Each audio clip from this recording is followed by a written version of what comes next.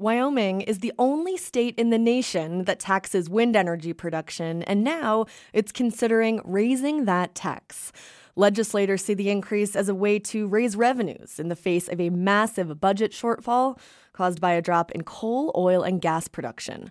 But as Wyoming Public Radio's Stephanie Joyce reports for Inside Energy, wind developers say it's a dangerous gamble for a state that has some of the best wind power potential in the nation. 16 miles down a dirt road outside the tiny town of Rock River in southeast Wyoming, Paul Martin suggests we go just a little bit further.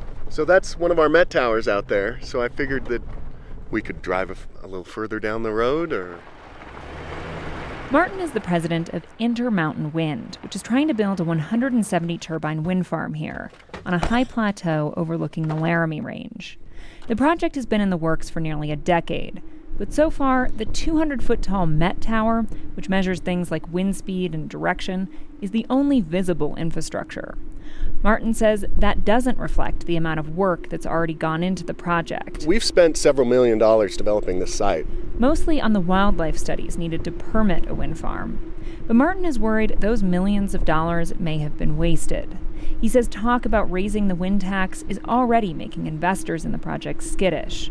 If the proposals go through as they are currently drafted, it would cripple this project. Not so, says Senator Cale Case, who sits on Wyoming's Joint Revenue Committee, which is considering the tax hike. This discussion will not deter investment in the state. It's a game being played to try to make sure that they maximize profits going forward. They, meaning wind developers. Wind power has boomed across much of the country in recent years, but not in Wyoming. The state hasn't seen a single new wind farm since 2010.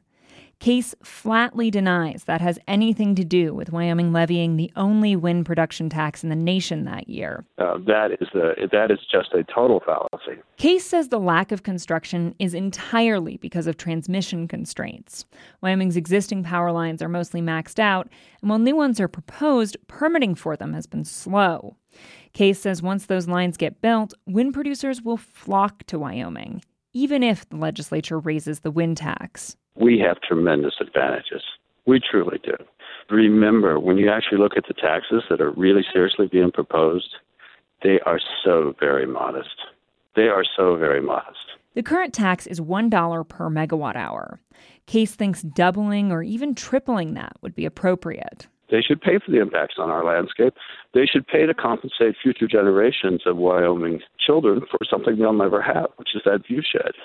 It's not whether taxes are right or wrong. That's University of Wyoming economist Rob Godbee. You have to keep in mind that we're not the only ones in the game. Wyoming has great wind resources, but so do other states. And Godbee says figuring out what is actually responsible for Wyoming's slow wind development isn't simple. That is the $100,000 question. Wyoming ran out of transmission capacity at almost exactly the same time as the state passed the wind tax.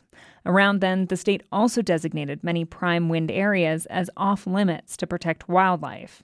Godbee says throwing a tax increase into the mix isn't likely to help. If you raise the generation tax, and that is the straw that breaks the camel's back and makes it so the wind farm says, maybe I won't come here, you give up all the other taxes.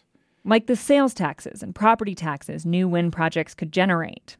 Paul Martin believes the project he's developing would increase Albany County's tax revenues by 1/3 at a time when the state sorely needs additional revenue. There's a potential to really damage an industry that could help plug the hole.